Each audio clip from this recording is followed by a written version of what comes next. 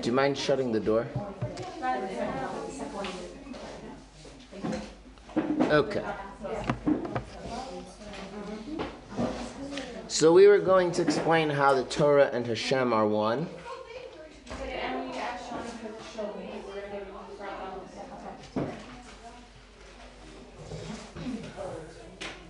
Because Havdalah is a mitzvah, and when you do a mitzvah, then you're in the presence of Hashem, because the mitzvah and Hashem are the same thing, right? Are we bringing it back? We're bringing it back, yeah. So that's why you couldn't stop thinking about Havdalah. Right, for sure. Right. That's my experience in life. Really? Is No. Havdalah actually a mitzvah? It is. Is it a mitzvah d'Rabbanan? It is a rabbinic mitzvah. I never knew that. Which it is a question whether women are obligated to do Havdalah. They were obligated in Havdalah. To do it or hear it? Same thing. So So the halacha is, it depends if you're follow the Hasidic halachic authorities or the non-Hasidic halachic authorities. The non-Hasidic halachic authorities say women are obligated to hear Havdalah because they might be obligated to do Havdalah. But women are not allowed to do Havdalah because they might not be obligated to do Havdalah, and so they'd be making a blessing in vain. So a woman has to hear Havdalah from a man. Yeah, that's true. But the Hasidic halachic authorities say, well, if a woman is obligated to hear Havdalah because she might be obligated, then that's not considered making a blessing in vain. If a woman can make Havdalah for herself if she wants. But can she do it with the man present? She could. She wants to do it for herself. She can't do it for him. Right. No, she has to do it for herself. He could do it for her. What? Man can make Havdalah for her. Of course, but I'm saying. No, there's a no. According to the Mishnah Berurah, a woman cannot make Havdalah for herself. What? Well, if a man is pregnant, I'm pretty sure. No, at all. She's not allowed to. My high school halacha class just went into giant question marks. So it depends. But there's two opinions, right? Yeah, I know. It's okay. The Alter Rebbe says it's fine. There is no man around to make it for you. That's because they say if there's no man around, you should rely on the opinions you should rely on the Hasidic authorities that say you can. But there's a lot of authorities that you can't. Okay, so now I have a question.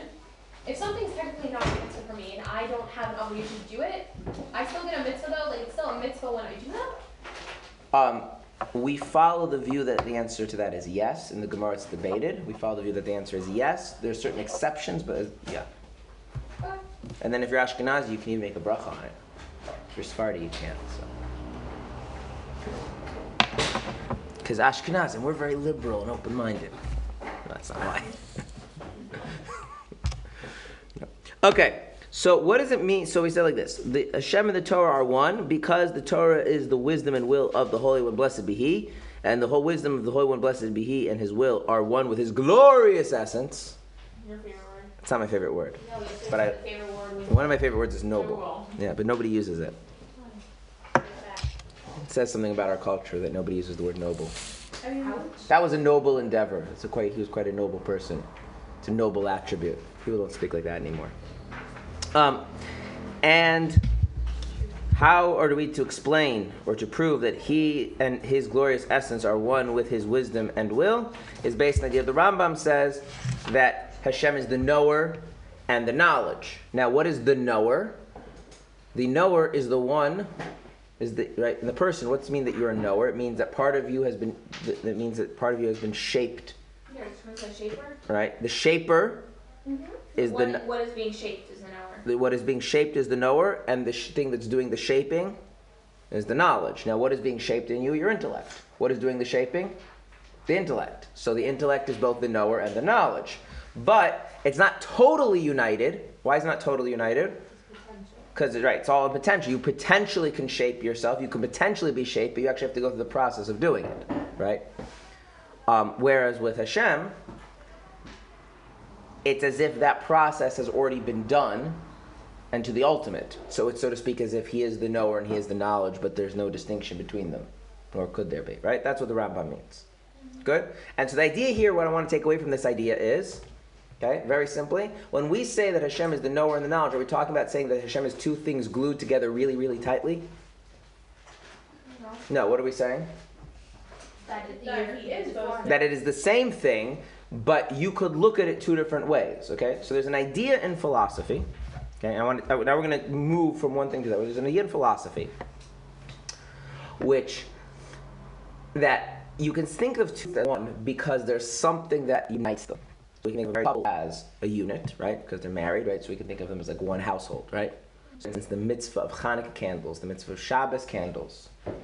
All goes under the same house? It's all in fact, you don't even need to be married. Everybody living in the same house, right? That's also a mitzvah? Only have one mitzvah, technically speaking. Okay? And what's considered living in the same house? What unites them all together? Anyone know? The roof. No. Eat together. They're well, it's not just that they eat together. They're eating out of the same kitchen. It's called they're all in the same. They're all literally all eating the same table. Meaning that we're all living together, right? But I have my own separate food with my own separate kitchen, and you don't touch it, and you have yours, and like I have my own sleeping space. Then that actually is a different situation. I have space that you can't go to. I have food you touch, and you have food, right? Then even though we're technically in the same building, those are two different households. What about like in colleges where It gets very complicated. It gets very, very complicated. It's extremely complicated. But so the idea is that there's something unites all in one household. So therefore, right?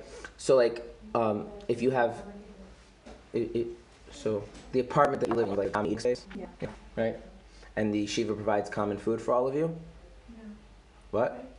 That's here though. Yeah. No, but you have, right? So in that sense, right? You're not each independently obligated to light Shabbos candles, strictly speaking. You're not each independently obligated to light Hanukkah candles, strictly speaking. I'm not getting to the issue that there's an idea of doing a room and lighting Hanukkah candles, or Shabbos candles, every man lighting Hanukkah. But one person will light Shabbos candles in the apartment. Right, so that happens in the men's program. I mean, there's one bacher, he lights Shabbos candles for the whole yeshiva. That's it. Because there's no reason for. In yeshivas, the boys they light candles. Because the obligation is on the household. It's not about the women. If there's a woman to do it, it's better the woman does it. If there's no woman to. And we can think the same thing right with the body. A body's made of many different organs, many different cells, right? But there's something that brings it all together, right? Okay. Then there's a different idea that two things are one, which is that you relate to something in two different ways. Okay, so the classic examples are something called the morning star. Does anyone know what the morning star is? The morning star. The star that is visible even in the early morning. So it's starting to get light, and yet it's still very bright. Ancient times was called the morning star, and it's right near the horizon. And there was something called the evening star. Guess what the evening star is? Visible very, very early in the evening, even though it's still light out. Now, most people did not know that the morning star is the evening star. But do you know what the morning star is? The planet Venus is very bright, and so you can see it in the early morning, even when it's light out, and it's usually close to the horizon. And in the evening, you can see it in the early evening. Right? And not everybody is an astronomer to realize that you're seeing the same thing. So we walk around, there's the morning star, there's the evening star. Not everyone realizes that the morning star is the evening star, right? And that's not a star. Well, it depends what you mean by star. Right? Have you ever heard the term shooting star? It used to be that the term star referred to bodies in the sky. Now we've used it specifically to refer to like giant balls of nuclear fission. But that's why, like in Hebrew, the Hebrew for planets is kochavei lechet, which literally means moving star, because they move throughout the sky. Anyway, so you have these other things, right? Or for instance, we could say like Rabbi Kaufmann, right, is the teacher of the Mayanot Tanya class, right? Now, theoretically, Rabbi Kaufmann could be one person, and whoever teaches Tanya could be another person, and you might not know that they're the same person, right? But that's not the unification of two things. That's telling you what you thought was two is actually one, right? So what is the Rambam saying? This is the key takeaway. What is the Rambam saying when he says that Hashem is the knower and the knowledge? That there's something uniting the knower and the knowledge? No, that it's one. No, that you thought that two things were really one. Right. What you would call the knower as distinct from the knowledge is just when you talk about, first of all, when you talk about your own mind, that's even already somewhat not 100% correct to completely differentiate them. But it's especially not correct to talk about that with Hashem. Okay. So now, let's go back and take that idea and put it outside. Now, I'm being a little bit sloppy or not rigorous, because if we would be rigorous about this, we would be here for the next 4 weeks, and I don't want to be here for the next 4 weeks. So we're taking this idea that we've learned from the Rambam. Now we're going to copy and paste that onto this idea of Hashem's essence and His wisdom and will. Okay? Now, what I want to do is I first want to define the term essence. Then I want to define the term will. Then I want to define the term wisdom. Then I want to talk about why would group wisdom and will together, and essence separately, right? And once we've done all of that, then we're going to talk about what does it mean that his wisdom and will are one with his glorious essence, based on the same idea that we saw by the Rambam. Okay? Okay. So, what is, which one did I say first? Essence, right? Okay, what is Hashem's essence? Well, the easiest way to deal with that is to take out Hashem and just talk about the concept of essence itself. Okay. So, does anyone know the meaning of the word essence in philosophy? Philosophy, No, right? What do you think the word essence means, not philosophically? well, I know in terms of like chemical speaking, it's the purest, Right. concentrated. Nucleus, like the. No. Okay. So for this, it's better to work in Hebrew, because essence is a fancy word, and Hebrew doesn't have fancy words. So does anyone know how to say essence in Hebrew? His essence. We'll go with his essence. His essence. His essence.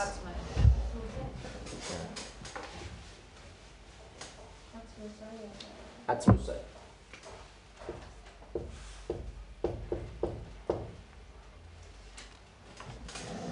Okay? Which could also be just shortened to Atzma. Okay?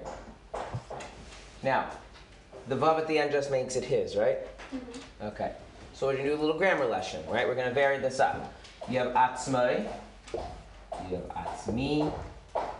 You have Atzmeich. Atzmecha. Right? Atzmeinu.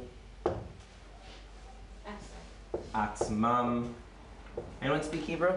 Isn't this ourselves? That's right. Myself, himself, herself, or yourself feminine, yourself masculine, ourselves, themselves. So what is the essence of something? Self. The self. Yeah. That's all it means. Essence is a fancy word for the self. Okay, so of course Hashem is Hashem's self. Ah, right. Okay, now let's just say, what is the self? That's always a very, very complicated question. And it doesn't have to. We're going to make it simple. Okay. I will quote you a saying of the Kotzker Rebbe. Okay? Kotzker Rebbe said, if I am me, because you are you, Yes, you did. I could have said it before. I am me because you are you, and you are you because I am I, then I am not me, and you are not you. But if I am me because I am me, and you're you because you're you, then I am myself and you're yourself, right? So what's that basic idea mean? What is the self? It's not reliant on anything else. That's right. The self is, right? The self is myself. If I can explain to you how myself depends on something else, is like something else, is similar to something else, then that thing is the thing about me which is not uniquely myself. This is why the self drives everybody crazy. Okay? We like to think of ourselves as unique, okay? Now, there are things about you, this is a very interesting thing, there are things about you which are unique, but they're not really important. And there are things that are important that are not unique. But you cannot find a single thing about yourself, for the most part, there's maybe one or two exceptions, that you can say coherently what it is, that it is both unique to you and really important. I challenge you to come up with something. There's like one set of things that's an exception to this rule, but What's the ones of things? you first come up with what's something that is unique to you and really important, really significant. Like what's unique to me is I am the only person sitting in this chair at this very moment. That is unique to me, right? There will never has been nor will ever be a person sitting in this chair at this very moment. That being said, is it really significant that I'm sitting in this chair at this moment? No. Okay. We gotta decide your souls. That would be the only thing What? I could say. Your soul didn't. Yeah, but soul is just a fancy word that you don't know what it means. So, right? As the things that you can know, like when you say it, you know what it means. Your personality. Yeah, except you. How many people are there on Earth?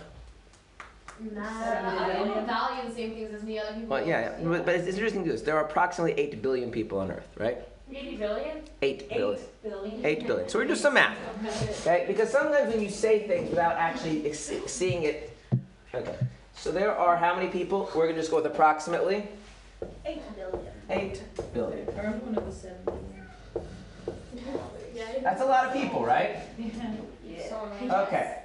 Now, for argument's sake, okay, can we argue about this? We could. Are we going to? No. Let's say that there are how many aspects of personality that are distinct aspects? Like, you can be more introverted or more extroverted. That's one aspect, right? So how many of them are there? Just come up with a number, for argument's sake. 15. 15. That's like big, right? Most psychologists don't go that.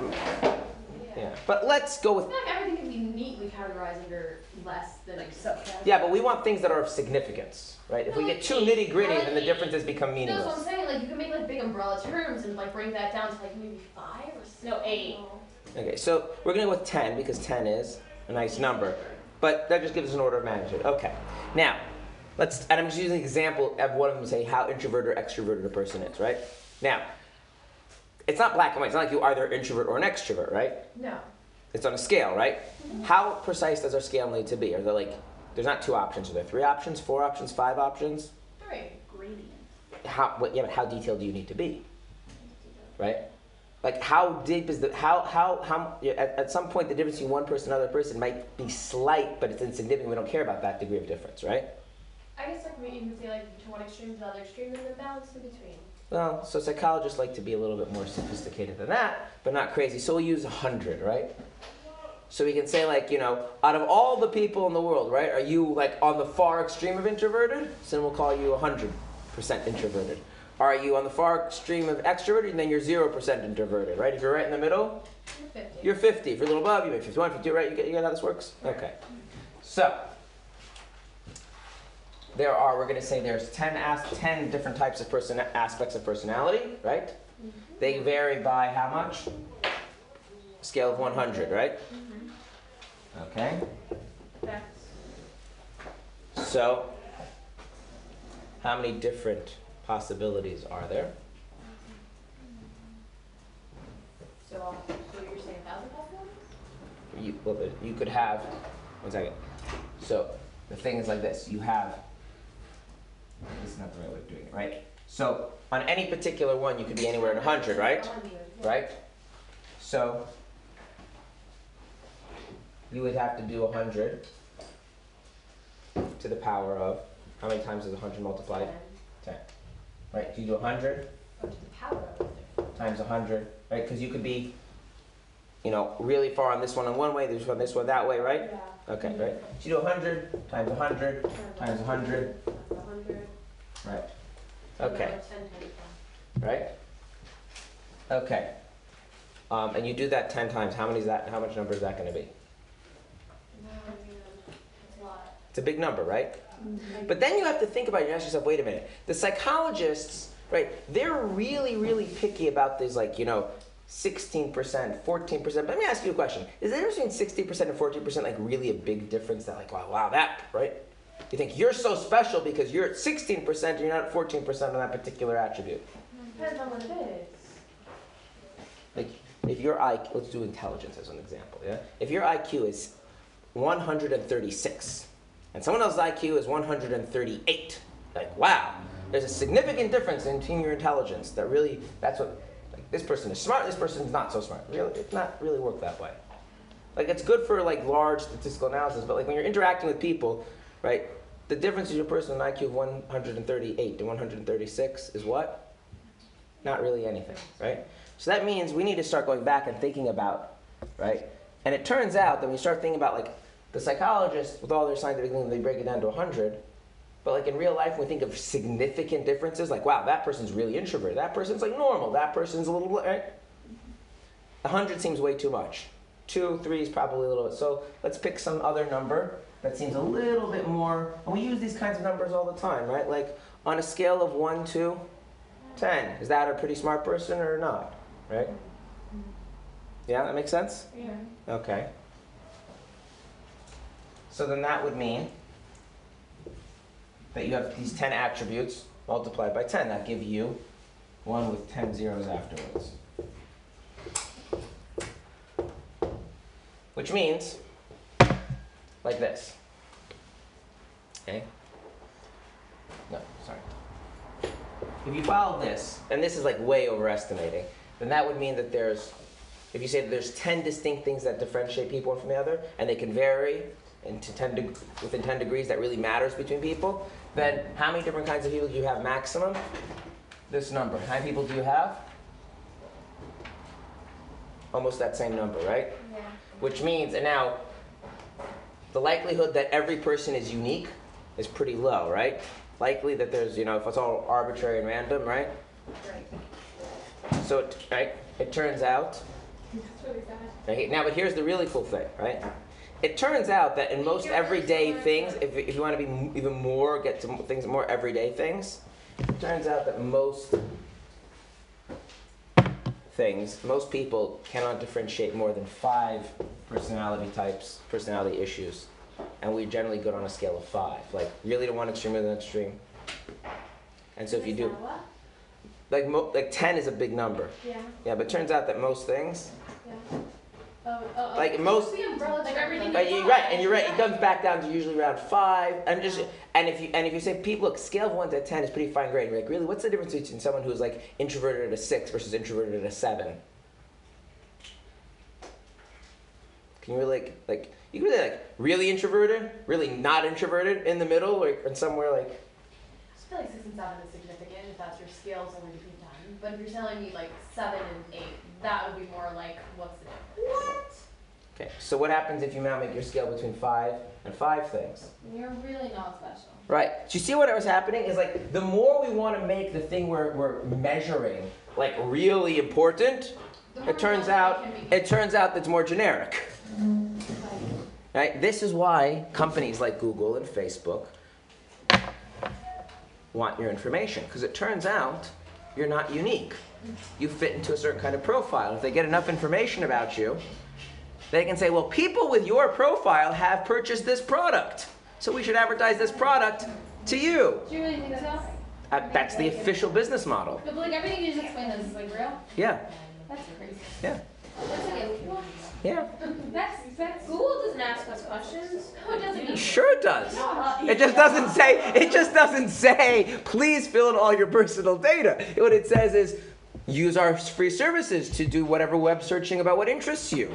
Purchase products by searching for them through our through our search engine. Right? Please use our free email service where we can read all of your communication. There's so many people that are so similar to you. Now, I mean, if there are 8 billion, look, if we say you're 1 in a million, right? Yeah. That means there's another 8,000 people just like you.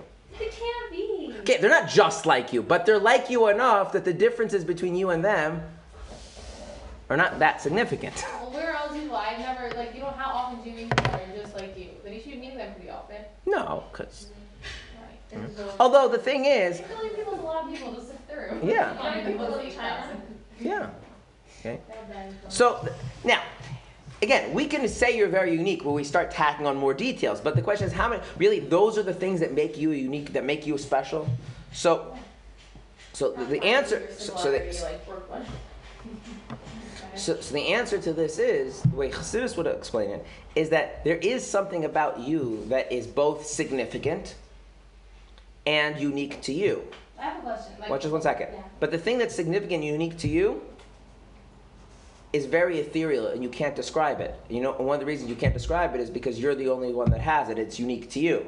And so it's unlike anything else. There's not even a word for it. So all you can just simply say is, it's my self, it's my me, it's my essence, it's my whatever, right? It's the thing about me that makes me, me, that no matter what happens, I stay me, and that's really important. And I can't say anything else about it, because if I could say anything else about it, it would be similar to someone else. That's the essence of something, or someone. So now what's the essence of God? The essence of God is what makes God God. Yeah, we don't understand that at all. That's right. Okay, but we're good. But at least we know what we mean by the term, right? I mean, I explained a word. I haven't told you what God's essence is. I just told you what the meaning of the word is. The meaning of the word is there's something about being God that's unique to being God, that's pretty significant about being God. And whatever that is, it's what makes God God. That's what makes God God. And the word for that in one word is His essence. Or if we wanted to use more generic wording, His very self, right? Or if we wanted to use Hebrew, atzmusai, or atzmai, right? Good? Okay. Make sense? I don't know what it is, but I at least know what I'm referring to. So we don't know what every person is. That's right. which is why we should be very humble in everybody else's presence. That's crazy. So We you don't also know know where where you everyone don't is. know who you. That's right. So Yeah. Okay, so we don't know what everyone else is. We don't even know who are. We don't even know who we are. yeah, like, That's you right. don't know. Everyone needs to let go, but I can't. That's so weird. Yes. That's like. Okay, you always want to have it. Now you have a choice at this point. You have a choice. The choice is either we can do it. Either we can make a detour, which is really interesting, or we can keep going. Really Interesting. Okay. That's what we're here for. Okay. So, there are two Hebrew words. You must keep these Hebrew words clear if you ever want to understand Chassidus in a way that is going to be relevant and not self-destructive. You can guess what the two words are. Guess. No. What are we guessing? There's two words. You must know what these two words means and how these words are actually very, very different. What is right now? I should guess any two words. I mean, she said she wanted to guess. Okay. No, that's fine. Okay. The two words are etzem and yeshus. Etzem means what? The etzem of something means the self of something, right? Atzmi, myself. Atzmech, yourself, right? Atzmechem, yourselves, right? Good? Okay. Yeshus comes from the word yesh. Yesh means Existence. there is, right? Yesh shulchan, there is a table. Yesh kiseh, right? Yesh Rabbi Kaufmann, right? I mean, there isn't. No, sir. Yesh means there is. Yeah. No, it's so. The That- same something is there is something. It's not. What? They're not opposite. So yes, What? existence. 1 second. Yesh means there is. Mm-hmm. Yeshus means the property of the thing that there is. So why is it possible to say that there is a table? Because that their table has a there isness to it. There isn't a right? The thing that you can relate to and say, look, yesh, there is this thing, is because that thing has some Existence.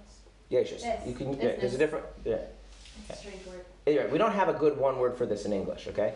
But Chassidus, as probably many of you know, thinks that Yeshus is bad, right? You've heard this idea? Yeshus is bad? Yeshus is bad. So, this is bad. And atzmos, etzem, is always good, right? Mm-hmm. Okay, so let's put this in English. Respect is important.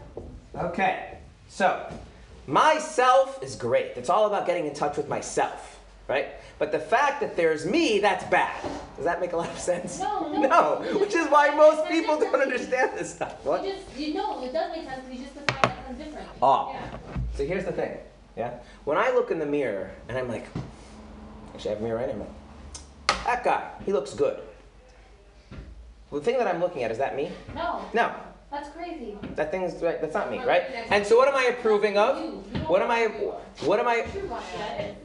You're not you. what am I approving? I'm approving of this image in the mirror, Right. right? Right. Right, the reflection, right? And what am I disapproving of? You? If I don't like it, if I look at the mirror and I'm like, ugh, ugly, The image of you. The image. The reflection. the reflection. But now that reflection, right? Is that reflection myself? No. No. Okay. Now here's the thing. But it could be your view of yourself. So here's the thing. I'm not going to make us go around the room and do this, but we all have things that we think this is myself. For instance, it could be a character trait. I am a smart person. I'm a kind person, right? It could be an accomplishment, right? I'm a successful scientist, a successful teacher, right? It could be whatever, right? But there are things in our mind that we're like, this defines me. This is what I am. What? Yeah? Right. Yeah. Okay. Now, ask you a question. Yeah? What would happen if, let's say, you think of yourself as the smartest person in class, and then someone who's smarter than you joins the class? Or you go to a class where there's someone that's much smarter than you. How do you feel? That you're not the smartest thing. Right. So basically, what has happened is that person is killing you in a psychological sense, right? Because if I am, if the thing that makes me me is that I'm the smartest person in the class, It doesn't make you you. It's a part of you. please don't interrupt me. If you see that as what makes you you, that you're the smartest person in the class, that's how you view yourself, and then someone else comes along and they're the smartest person in the class, then they are taking whatever makes you away from you. Okay? And so this notion of being the smartest person in the class becomes something you become very protective of, very defensive of, and it starts governing the decisions you make, who you like, who you dislike. What if you like to think of yourself as a kind person? Same thing, right? Okay? What if you think of yourself as a mean person? Doesn't matter. Okay? So what ends up happening is like this. We all have these things, right? Sometimes they're completely false, and that's a deeper problem. But even if they're true, but these things are not ourselves. They're really not.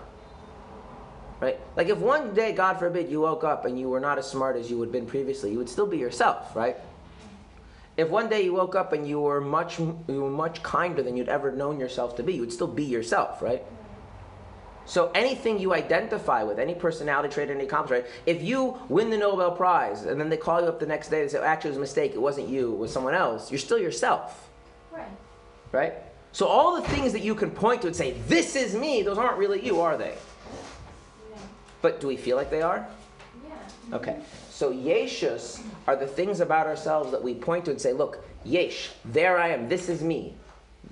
There is Rabbi Kaufmann, proof being he's smart, he's charismatic, he teaches a Tanya shir, blah, blah, that's Rabbi Kaufmann. And so what happens if those things go away? I'll feel like Rabbi Kaufmann is going away. And so I'll be very defensive of that, I'll be very protective of that. And so what ends up happening is we spend a lot of our life, instead of being ourselves, is what the Kutzker was getting at, instead of being ourselves, of trying to build up a particular image of the thing we think we are, and then be very protective of that. Right? We all, I think, appreciate the silliness of somebody who devotes their life to amassing a lot of money and making sure that they don't lose it. That seems like a silly goal in life. Yeah, right?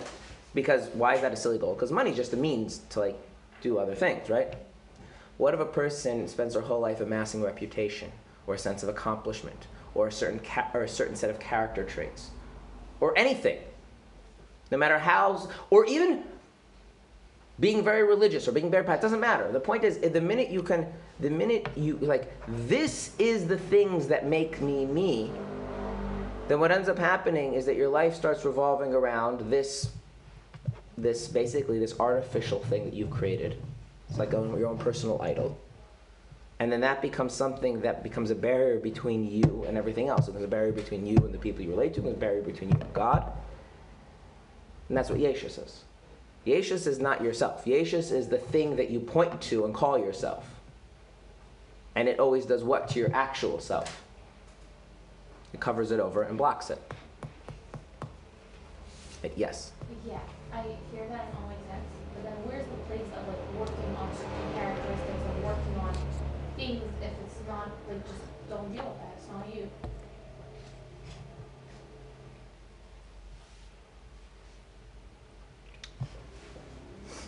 Is it good to be poor? What? Is it good to be poor? All things being equal? No. Does that mean my life goal has to be about making money? But if I'm like, oh, I don't have enough money to do the things that are important to me, I guess I should go make some more money.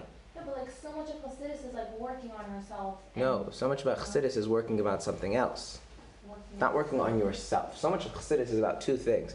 It's about getting in touch with yourself and making sure that you have this other thing, which is called your existence, actually is it reflects yourself. Let me give you an example, okay? So let's say you really care about something. Really, genuinely care about something. Do you always act like you care about that thing? Yeah. Okay. So there's a disconnect between your actions and yourself, right? Do you always feel like you care about that thing? No. So there's a disconnect between how you feel and your very self. Yeah. Is it always that you're 100% convinced that what you care about is the ultimate truth, or sometimes you have doubts, and sometimes you're unsure, and sometimes people make convincing arguments? So that means there's a disconnect between your intellect and yourself, right? Okay. So all these things, so they're not in line with yourself, right? Okay. That's a major problem, right? But then there's a whole nother problem that gets layered on top of that other problem, which is then we find, right? Which is that we're busy pretending that something else is ourself. We're busy pretending that our reputation, our wealth, our achievements, our mood, whatever it is, that's ourself. And therefore we're very protective of it, right? Have you ever heard of this notion of self-esteem? Mm-hmm. Okay. So I'm going to be very technical right now. What does the word esteem mean? No.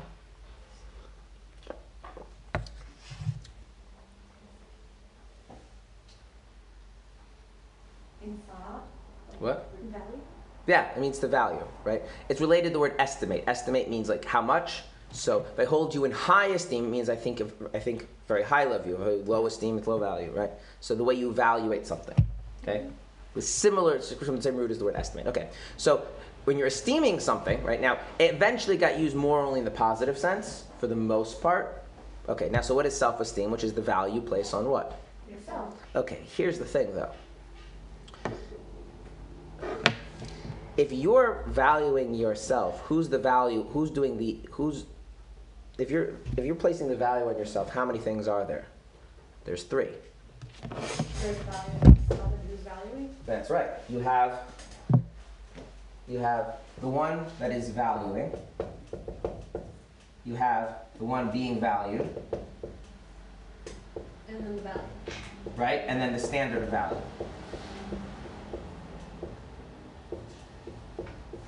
For instance, let's say I hold very highly of you because you show up on time to class, right? So I'm the one who's doing the valuing, right? You're the one being valued, right? And the standard of what makes something valuable is this independent notion of being on time to class is an important thing, right? Yeah? So like a holy trinity. Okay.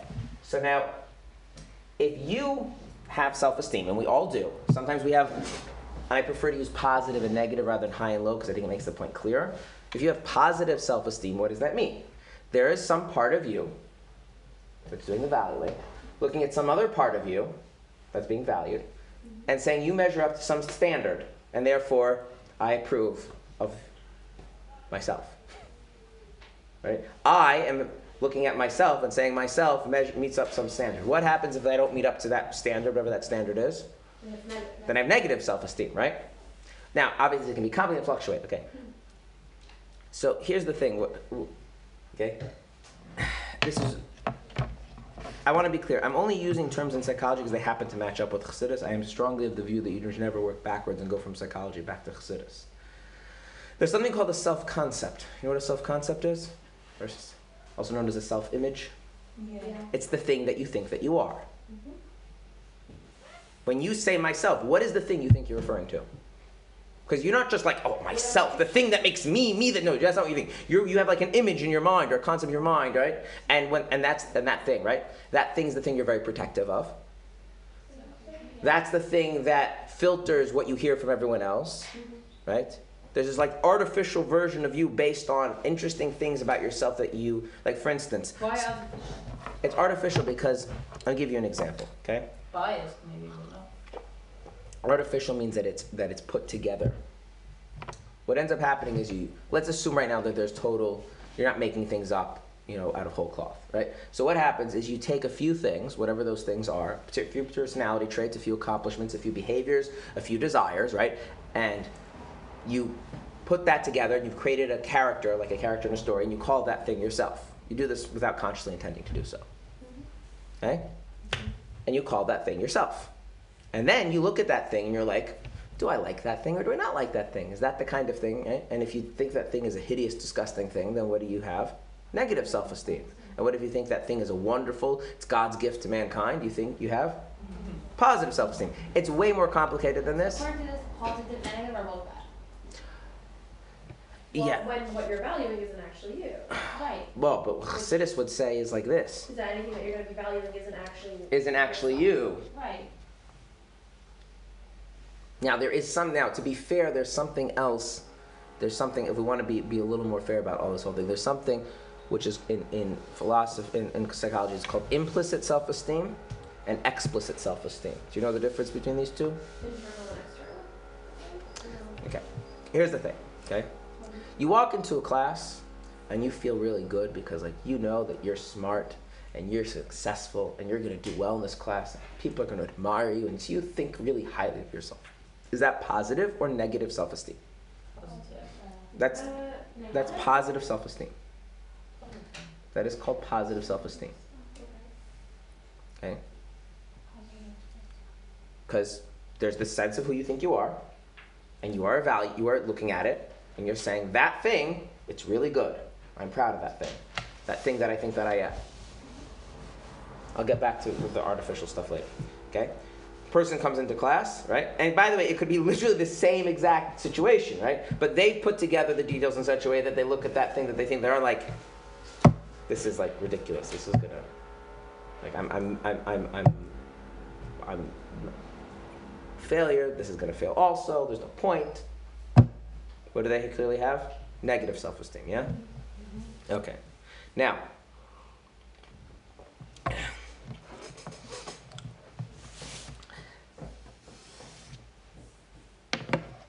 implicit self-esteem, right? Which I don't know if self-esteem is the best way of putting it, is like this. Okay.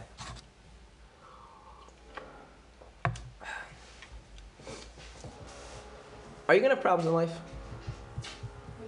Are you gonna have problems in life? For sure. For sure. Okay. Are you gonna be able to handle your problems? Sometimes yeah, sometimes no. I hope. Okay. So there are people like, of course I'll be able to handle my problems. Yes. Why? Why not? Like, why shouldn't I be able to handle my problems? Well, you don't know what the problem's gonna be. Okay. There's just this intrinsic sense that, of course, like, they're going to be capable of doing something. They're going to be able to handle whatever comes their way. Okay. And it's not like, yes, I have learned about myself that I'm capable. It's like just their automatic assumption going in is like whatever God throws my way, like, oh, look. That'd be nice. Right. That's really okay. Then they're all right, and so then there's this sense it's not even something you consciously almost experience. It's just there, totally in the background. Okay. So now what happens if a person they fail miserably at something? So then they fail miserably, like, okay, that was a failure, you know, and so they feel like I should learn from that failure, figure out what I need to do differently, and move on in life, right? Like, it never occurred to them that the fact that failed somehow reflects on their very being, right? That their being is important, is significant, doesn't depend on the success of what they're doing. And on the contrary, if I failed, then because my being is important, I should learn from that and move on, right? Okay, so do they have a positive view of themselves or a negative view of themselves? I would say positive. You'd say positive, but the trick is, are they spending a lot of time thinking about themselves? No. This is what's called implicit. It's something that they're not in their mind sitting there looking at themselves and saying, yes, I approve, no, I don't approve. There's just this starting point. It's just this inherent starting point of, you know, my self-worth doesn't depend on what I'm doing. My self-worth demands of me that I should improve. And that's so innate that I don't even notice that. Okay? Which is very different than a person looking at themselves in the metaphoric mirror in their mind and like, yes, I approve of myself. Right? So they call this implicit, meaning it's like in the background, you're not even aware of that's happening. Whereas explicit, like you're busy looking at yourself in the metaphoric mirror. Okay. So now, I erase the... So here's the thing. Okay?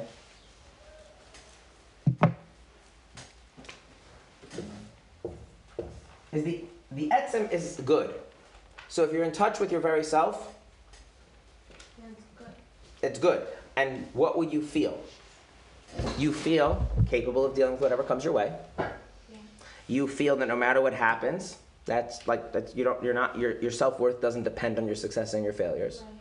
You feel like if things are bad, right, something in you says I should make it better, right? And that's it. Yeah. Whereas if you're talking about your yeshus, you now have a whole drama going on about this thing that I call myself, right? This concept of myself. Is it good? Is it not good? Does it measure up? Does it not measure up? Do I like it? Do I not like it? How do I tweak it? How do I improve it? And you're playing a game in your head about creating this artificial person instead of actually being yourself. Okay? And the key thing is that actually is the barrier not just between you and yourself, it's also the barrier between you and other people. Right? Because then what happens is that everything has to fit with whatever your self-concept is if you really like your self-concept, and everything, is everything, when you really hate your self-concept, then that becomes the issue, and it becomes like a wall between people. And so a lot of times conversations are basically, my self-concept and your self-concept interacting, and we're hiding behind them, wearing masks. Yeah. Yeah. Right. Right. And so when Chassidus speaks about this idea of the etzem, right? What does the etzem mean? The etzem means there's something in me that makes me me, and that thing is intrinsically good.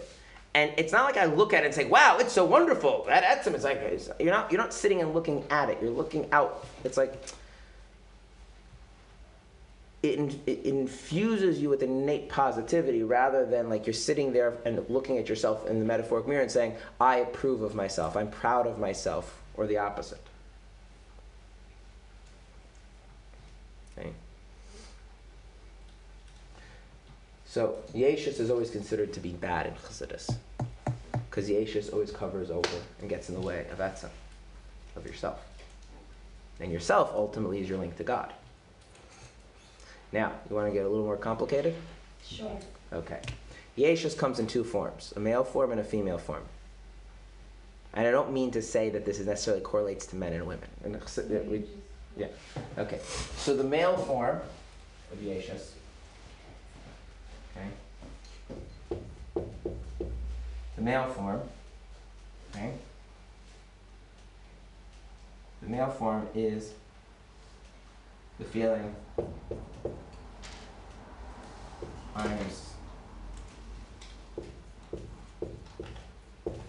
I am somebody. And the female form is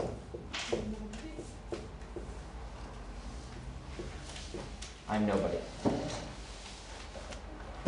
Okay? You ever feel like you're nobody? Nobody sees me, nobody likes me, I'm not good enough. Yeah. Whatever it is, I don't measure up. Right? And it's not like I failed the test. I failed the test, therefore I'm worthless. Either worthless or worth less, depending on how extreme, right? And the opposite would be the male version. I passed the test, and therefore I am somebody, right? Now, why do we call this male and female? Right? Because the Torah describes men and women right at the beginning of the Torah, right? It's the curse to Chava is that she'll desire her husband, and he'll rule over her. So, in the negative, what that means is the feeling that I'm a nobody makes you desire to be somebody. And the need to be somebody ends up governing everything you do and taking over. And that's why people end up making a lot of stupid choices in life. Yeah. I understand, so how would a non-Chassidus person, what would they say? So this is what Chassidus came and said, is that a lot of people's I am somebody, what they do, and everybody's the somebody is different, right? I'm a nobody. I don't want to be a nobody. I have to be somebody. So I want to be somebody. I'm going to be a Talmid Chacham. I'm going to be a rabbi. I'm going to be a pious person. I'm going to be a whatever. You're just using Judaism for that. And that was like the thing that the Baal Shem Tov came and said, like, no, that's not good. I mean, the mitzvahs are great. The Torah is great. But the way you're coming at it, that's not what it is. Right? By the way, people have this also. Like, I want to be a good mother. Is that a good thing or a bad thing? That's a good question to this. No, it's It's a not. bad thing. I want to be a good mother is a bad thing. I don't want to be a good counselor. I want to be good at anything. Mhm. So then what would have to change? Well, you would want it in the situation that you were in as a mother, like no. Oh, is it? First I would say, I am a mother because these are my children, and would like that my interactions with them would reflect that. Because it's not about being. You say I want to be a good mother. Oh, so this is what Chassidus says is that there's a blurriness there, and that's what ends up pushing us down the wrong road. Instead of having clear, it's like I'm not going to become a better person by being a good mother. I'm not a worse person because I'm a bad mother. What it is the case is that I am a mother. I deep down care about my children, and I don't always feel like that. How do I feel like that more? I don't always treat them as I should. How do I do that more? It's about making sure that my outsides reflect that instead of about becoming something. Because when it's becoming something, it all becomes all about me. It becomes about, do I approve of myself? Do I not approve of myself? Do I approve of the Yeshus? Do I approve of the Yeshus? And then the child becomes a proxy, and a lot of children sometimes feel that, or spouses feel that, or friends feel that this person they're being nice to me, they're being good to me, but it's really all about they want to be able to go to sleep at night and feel I'm proud of myself because I'm a good father, mother, husband, wife. So then how can someone say they want to be a good husband? They can't. They can't. Ouch. So you just want to be a husband without the title good? No, you can't. No, because then that's how you're defining yourself. That's What not- if you say I am a husband, I just want to perfect I mean, the thing to remember is that I'm using words to get at sense. It doesn't matter the words that you use, it's the sense, but we're trying to be a little more precise in the wording to get a different sense. So you didn't say Not I'm to a define Russian yourself guy. by that is what you're saying, but to do it. So the What about whole being a attitude of person? what? What about being a good person? Like you can't even say that. I want to be a good person. So I'll tell you what one of the great chassidim used to say. No, you are a good person. One of the great chassidim at the end of the night, you're supposed to make an accounting. Cheshbon nefesh. So this is how he did it. It's not like a instruction. This is how everybody should live their life, but this is just it reflects something. Okay. I'll maybe tell you a few other stories. So he used to take a Tanya, he'd open to chapter 2, and he would sit there. Did I tell you the story before? No. And he would say like this. He would look at it, and he would say, "Handefesh shenis b'Yisrael hichelek elakami mel mamish." And he didn't need to translate, but the translation is, in the second soul in every Jew is literally a piece of Hashem from on high. And then he would repeat it again, and repeat it again, and repeat it again. He would think, and he would think really deeply, introspectively, until at some point, sometimes it took 5 minutes, sometimes it took a half hour, but every night, he's talking about a very person who's very deep, very in touch with himself. But at some point, after thinking about it and saying it, and thinking about it and saying it, and thinking about it and saying it, he would eventually just burst into tears and saying, "Und wer ist das? And where is it?" Meaning, like, my whole day, where, that's really who I am. How come I don't feel it? I'm not in touch with that. I want to become something? I don't want to become something. I'm alienated from myself, and I don't want to be alienated from myself. Right? I'm not myself. That's the problem. You don't get a title.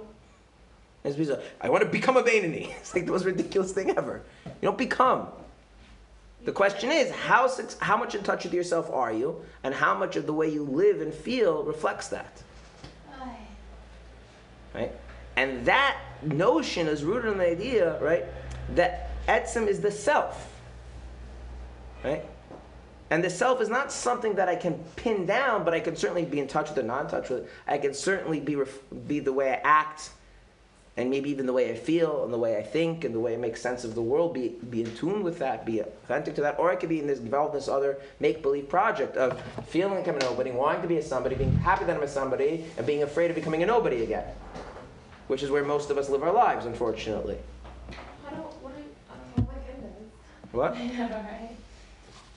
And the point You is, gotta be you, and nothing else. the problem is it's very hard.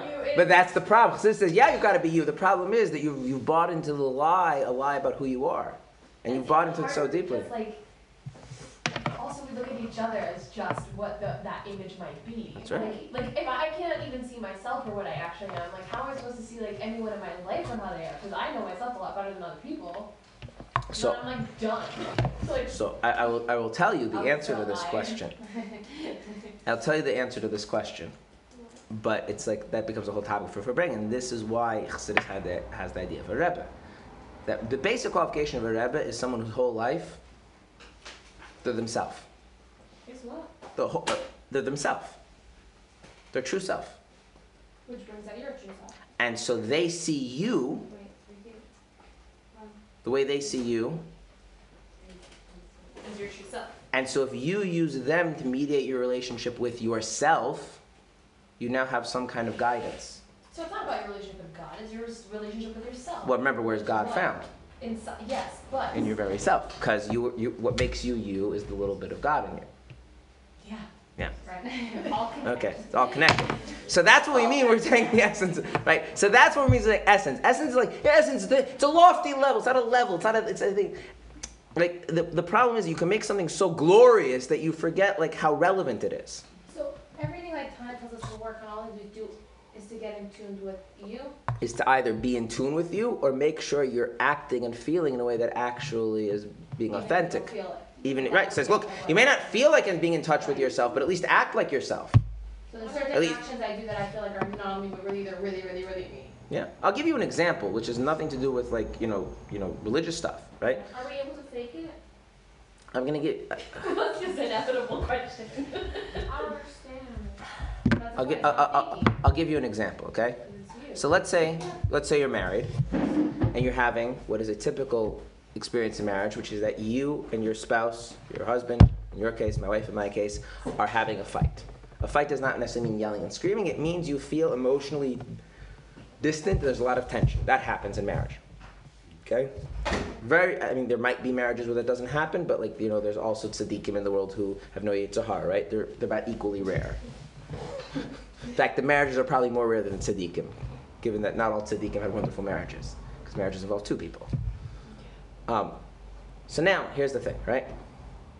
So, your husband makes a comment, or in my case, my wife makes a comment, and what comes to mind, there's a defensiveness, there's an abrasiveness, and you're like, and you have something ready to say that hits back, and it hurts, and you're like, okay, if you're gonna be yourself. So now, is yourself that negativity you're feeling towards your husband at that moment? Or is the self more reflected in the value you have for your relationship? Which one of those is more in line with your true self? The value you have for your the real you would be holding back. The real you wouldn't feel this way. But you do feel this way right now. The real you wouldn't feel the need to say something that would just hit right. Yeah. So being yourself would be what? Holding you back. Actually, but being yourself would be more than that. No, not having the desire to do that at all. No. But we're being realistic. You're already there. You already feel this way, right? Mm-hmm. Yeah. Yeah. Right? Really nice. Your real self. You could say something like, "There's a lot of tension. I don't want to fight with you. I don't think you want to fight with me. Maybe we should take a break." You could do something, right? Like maybe you've already not in the same room, right? You could do something like make the other person a cup of tea, right? You can do something or say something, even if it's literally nothing other than doing and the saying, but saying, this at the very least is in line with my true self, is in line with your true self. We'll get to the place that hopefully the feelings will come back, right? So right, you see what I'm saying? It's not faking it. It's not faking it. I'm not pretending to feel what I don't feel. Yeah, you're pretending to be fine. No, I'm not pretending to. You're not saying you're fine. You're saying I am not fine, but we're taking a step away. I am not fine, but the not fine exists on which level of my being? On which level of my existence? Image. On my feelings right now. Does that mean my behavior has to be not fine? No. So I'm going to make my behavior fine because that's what I'm going to do, and then we're going to come back to the feelings later. And bad behavior, they're making whatever is really you. Yeah. And you know what? If you live life like that when you get married with your husband and with your children, if you do that with God, right? Then you can start working on the feelings, things get better, right? But yes, be true to yourself. But the question is it a self or is it The image of yourself. the image of yourself? And the problem is that we don't have just one image of ourselves. It gets really complicated. There's so many Right. layers. There's so many layers, and part of the image of ourselves is that I'm a deep enough person to deal with the deepest levels of my being. Well, maybe you're not.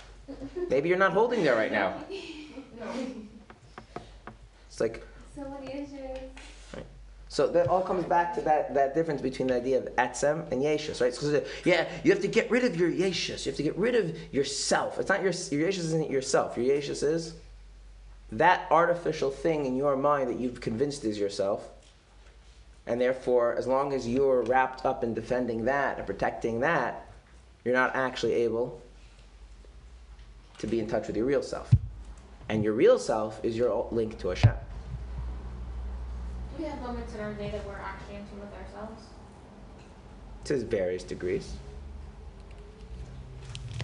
Every single time that you feel one way, and you know this way is not really who I am, and you don't act that way, you're in some measure in touch with yourself. Right, you So don't feel every it. time someone has or whatever, controlling themselves. Yeah, But there's controlling yourself because I'm afraid of what's going to happen to me. There's controlling yourself because there's when a person has that moment where let's say get angry. I feel angry. I really feel angry. But the anger isn't me. So I don't want to act based on anger because anger isn't really who I am. There's an awareness that touches on some level of your real self. What? I'm just saying, But this is work. Like, if you want to know what Tanya is like, I mean, we're learning one chapter, we're learning about mitzvahs, right? But like, Tanya is putting all of Judaism into this kind of a context. Yeah. All right. Right? So anyway, so when we're talking about this, is like I said, this is a detour. It's not what our chapter is about. But we've got the idea of etzem. It's important to talk about what etzem means. Yeah. So we're talking about Hashem's etzem. So Hashem's etzem is what makes him. Shem. Now here's the thing, yeah? Does Hashem have something that blocks who he is? No. Yes, he does. It's called klipa. He means to us, but not. Can I just say for something? Not Hashem. even But Klipa, it's- even all the descriptions you're putting on him, and even Ruchni, like anything. Well, that's that there, Even that is like. Well, that depends. It depends if a sense of him comes through or not. Depends if it's what it is. In other words, He made Klipa, it's not one of You're saying on That's our true. Side, on our side, is Hashem's essence blocked from us? Yes. Then yes. But Yeah. if you're saying But is he's Hashem's in essence blocked? Kedusha, no? I'm not saying that Hashem is the same thing as us. What I'm saying is a similar issue applies, which is that just like there's this other stuff that blocks, Right. This image of Right. myself could be so, right? For sure. I have an image of what like Hashem thinks and that. Right, but no, also things that happen in the world. There are things that, right? Suffering happens in the world. It's like, how could there be God? There's suffering. So then that suffering is doing what? Walking up. It's blocking the sense of who Hashem really is. There's an analogy there. Does it depend on? And what it actually says, just one second, the reason I'm bringing this up is because it actually says that when we get rid of our own yeshus, that's what, like the klipas, the block God's essence, and the yeshus, which blocks our essence, are linked together. Alter says this later on. And as we are able to break through our yeshus, that breaks through all the klipas that blocks God's goodness in the world. Right, because it's the hardest thing to do. I find that hard to understand how that would work. So that's probably because I just don't know. Yeah, it's later. I'm just what I want you to appreciate is how this idea of the etzem, of the very self, is like the critical idea in Chassidus. Yeah, it's really hard to find that after I don't know how many years being in the Chassidus system. Right. So the suffering does not block Hashem's essence, it's the way you perceive it, right? Does Klipa block it? Well, no, I would say the reason I would say is this: when Hashem looks at suffering, does Hashem say, that really reflects who I am, or does Hashem say that doesn't reflect who I am at all? No, but if you see it as not a reflection of Hashem, then I don't see it as a reflection of Hashem. you're fine. It still blocks his essence. I don't. He is everywhere, right? And Right. so the suffering, right? When I look at the suffering, I don't see Hashem. When Hashem looks at the suffering, he doesn't see himself there either. Really?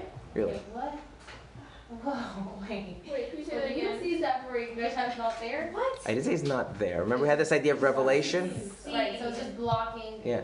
In the suffering it's not a vessel for Hashem's revelation. It's not a garment of Hashem's revelation. It just. So should a person look for Hashem? It's just in not there or what? not? It's just not what? It's not a way to. The suffering doesn't reveal Hashem. Should a person use it though to do that or no? A suffering can prompt things which reveal Hashem. What's that? But that's another discussion. What? What do you mean what? God creates suffering, Yes. right? And doesn't see Himself in it. himself in that. You create a self-image and don't see your true self in it. Okay, but I'm a person. Oh, God yeah. is God. Right. So you do it by some kind of default, and God does it with some kind of ultimate goal in mind. There's a difference. I agree with you there's a difference, but I'm just pointing out that there's also a similarity.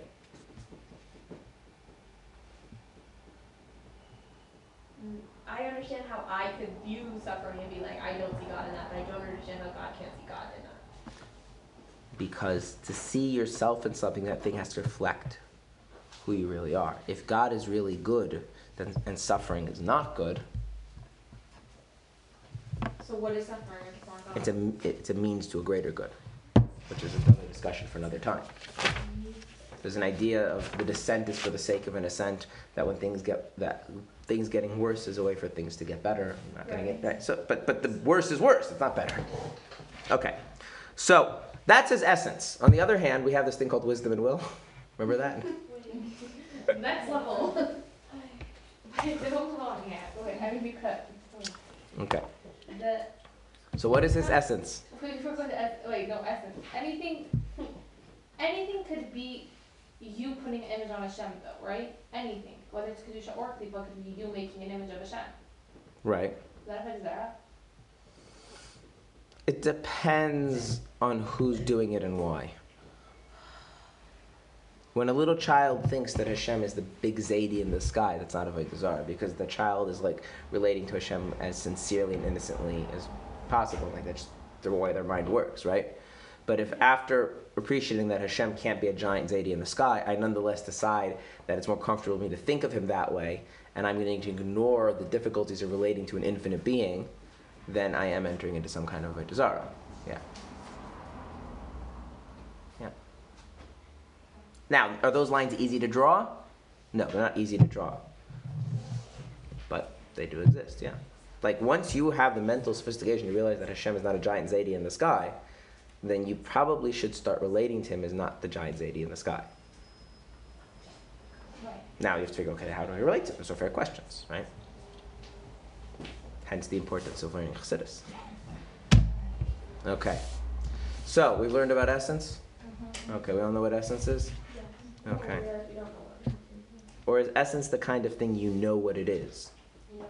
Or is essence know essence? what it is, You but you know how to define it for this. Yeah. Essence is something that you live. You live from that place. You don't become it. You don't achieve it. You don't define it. Right? It's who you are, and then if it's who you are, then you try and act that way. You try and feel that way. You try and understand that way. You try and live that way. Right. Right. Yep. Every time any Jew feels like they should do a mitzvah and they don't know why, what is that? That's their essence. Every time a Jew has a nice story in their head of why they're religious, what's that? That's Yeshus. I'm religious. The story in your head about why you're religious. I'm religious because I always looked for the deeper meaning in life. And I searched until I found all through the religions. I found that Judaism is the ultimate truth. No, that's not really why. What's really why is because your true self is godly. And for whatever, reason, that was able to manifest. And so you feel some sense of belonging to the Torah and the mitzvahs. Right? And the story is just like, right? This is the argument about why, you don't need to, worry so much about, when you ask someone to do a mitzvah, or is it going to make them religious or not? Who cares?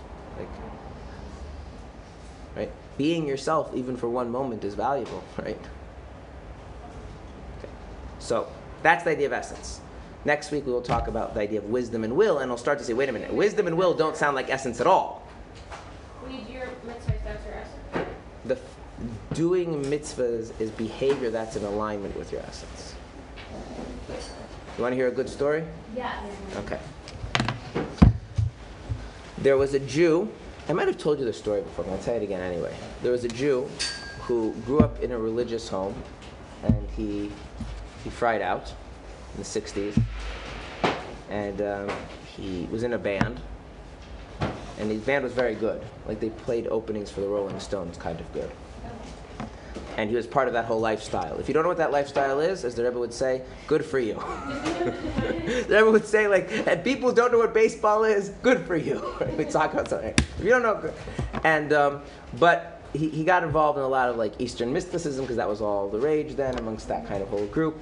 And he was also I don't know exactly all the details, but he had a relationship with a shliach I believe shliach in Buffalo, New York.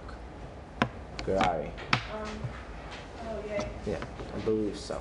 And he had all these philosophical questions about God and whatever and Judaism. And Gerari, being a good shliach, says, you should just go to the Rebbe. And so he sends him to the Rebbe, and getting an appointment with the Rebbe is an impossible thing to do, right, on short notice. So someone gives him the advice that wait till the Rebbe is going into 770 and try and, confront the Rebbe on the doorstep. And so the Rebbe pulls up in the car, and the Rebbe comes out, and he didn't know what the Rebbe looked like, but he sees a distinguished-looking rabbi walk out, and the Rebbe starts walking 770, so he stands in front of the Rebbe and asks him in Yiddish, because he spoke Yiddish from the home, are you the Lubavitcher Rebbe? And the Rebbe nods his head and approval, doesn't say anything. He says, can I ask you a question? It's all in Yiddish. And the Rebbe says, ask. And he says, Where is God? And so the Rebbe says, in everywhere and in everything. And he describes the whole thing that people often describe when they were like, talking to the Rebbe one-on-one, like the whole world melted away. He just saw the Rebbe's face. The whole, I could like... And the Rebbe, and he says to the Rebbe, I know, but where is God? And the Rebbe says, in every stick and in every stone. And he asks the Rebbe, I know, but where is God? And the Rebbe says, if this is how you're asking, then God is in your heart. And then he says, can I ask the Rebbe this question in English because it's more philosophical, my Yiddish isn't so good? He says, yeah, I understand English. So his question was, and I'm going to say it the way he said it, the 1960s, okay?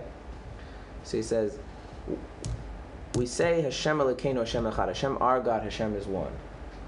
What about the black man? What about the Indian? And implication is not everyone's God. And so the Rebbe says, the essence of a black man is to be who he is as a black man. The essence of the Indian is to be who he is as an Indian. And the essence of a Jew is to be bound up with God through Torah and mitzvahs.